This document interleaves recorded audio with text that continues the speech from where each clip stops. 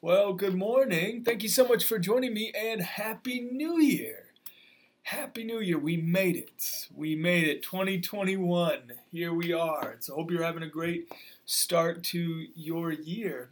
And today we're going to be in Deuteronomy chapter 17. Deuteronomy 17 is how we're going to be starting out the new year together. And so why don't you head there now. Deuteronomy 17 starting in verse 14. And these verses that we're about to read, these were directed toward the kings of Israel. And so I want to keep that in the back of your mind as we read this passage, that these were verses that were meant specifically for the king. And this is what we read starting in verse 14. We read this: When you enter the land the Lord your God is giving you and have taken possession of it and settled in it, and you say, Let us set a king over us, like all the nations around us, be sure to appoint over you a king the Lord your God chooses. He must be from among your fellow Israelites. Do not place a foreigner over you, one who is not an Israelite. The king, moreover, must not acquire great numbers of horses for himself, or make the people return to Egypt to get more of them.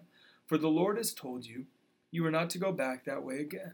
You must not take many wives, or his heart will be led astray. He must not accumulate large amounts of silver and gold. When he takes the throne of his kingdom, he is to write for himself on a scroll a copy of this law taken from that of the Levitical priests. It is to be with him, and he is to read it all the days of his life, so that he may learn to revere the Lord his God and follow carefully all the words of this law and these decrees, and not consider himself better than his fellow Israelites, and turn from the law to the right or to the left. Then he and his descendants will reign a long time over his kingdom in Israel.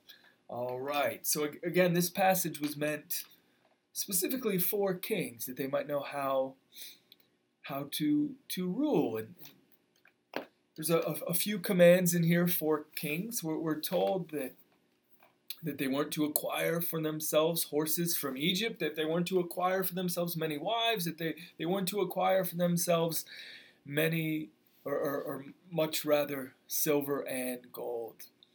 Now, King Solomon, we're told in the Bible, is one of the wisest men to ever live. And King Solomon would have been very familiar with this passage, because we read in this passage that the kings are to write for themselves on a scroll a copy of this law, a copy of this very text, and read it all the days of their life. So Solomon, David's son, the second most famous king of Israel, he would have been really familiar with this text. And if anyone would have paid attention to it, you'd think it would have been the king.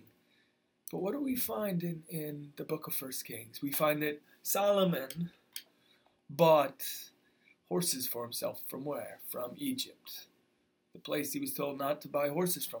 We're told that Solomon had over 1,000 wives and concubines.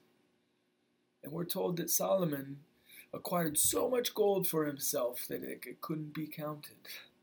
I mean, he clearly just ran past every command, virtually, that we find in this passage.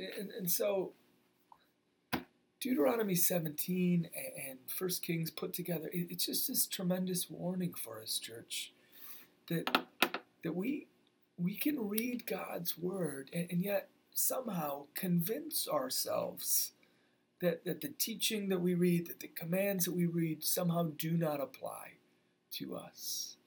That it is possible to have such a hardened heart that we can read the commands of Scripture and yet somehow just run roughshod over them anyway. And so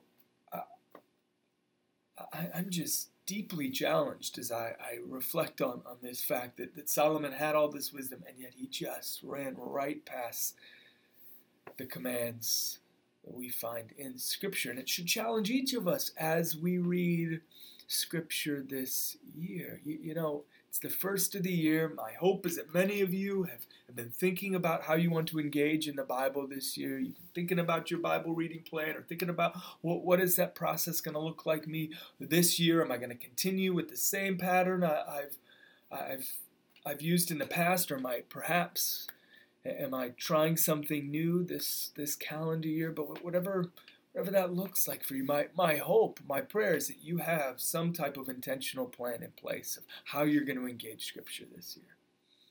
But you know that Deuteronomy 17 is a reminder to us, a warning to us that not only are we called to read Scripture, as important as that is, but we're called to obey Scripture as well. As James 1:22 tells us, it says, be doers of the word and not hearers only.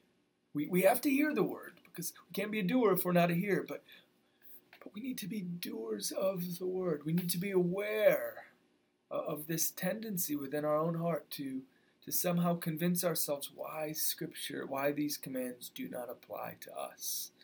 And so my prayer for you is that you would have a plan of how you're going to engage in Bible reading this year, but that as you're reading, in the back of your mind constantly, you would be saying to yourself, okay, how am I going to apply this? How am I going to live this out? How am I going to obey this command? How am I going to follow this teaching of Jesus? You don't want to be Solomon's. Writing the word down, taking it in, absorbing it, reading it every day, and yet failing to follow it. Let us be people who come to the text each day saying, Father, what do you want to speak to me about, and how can I live this out?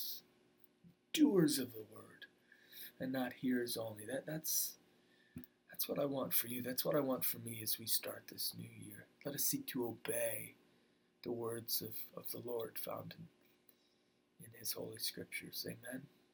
Amen. Well, God bless you. Happy New Year again. Hope you have some great time with your family today, your friends, and I'll talk to you soon.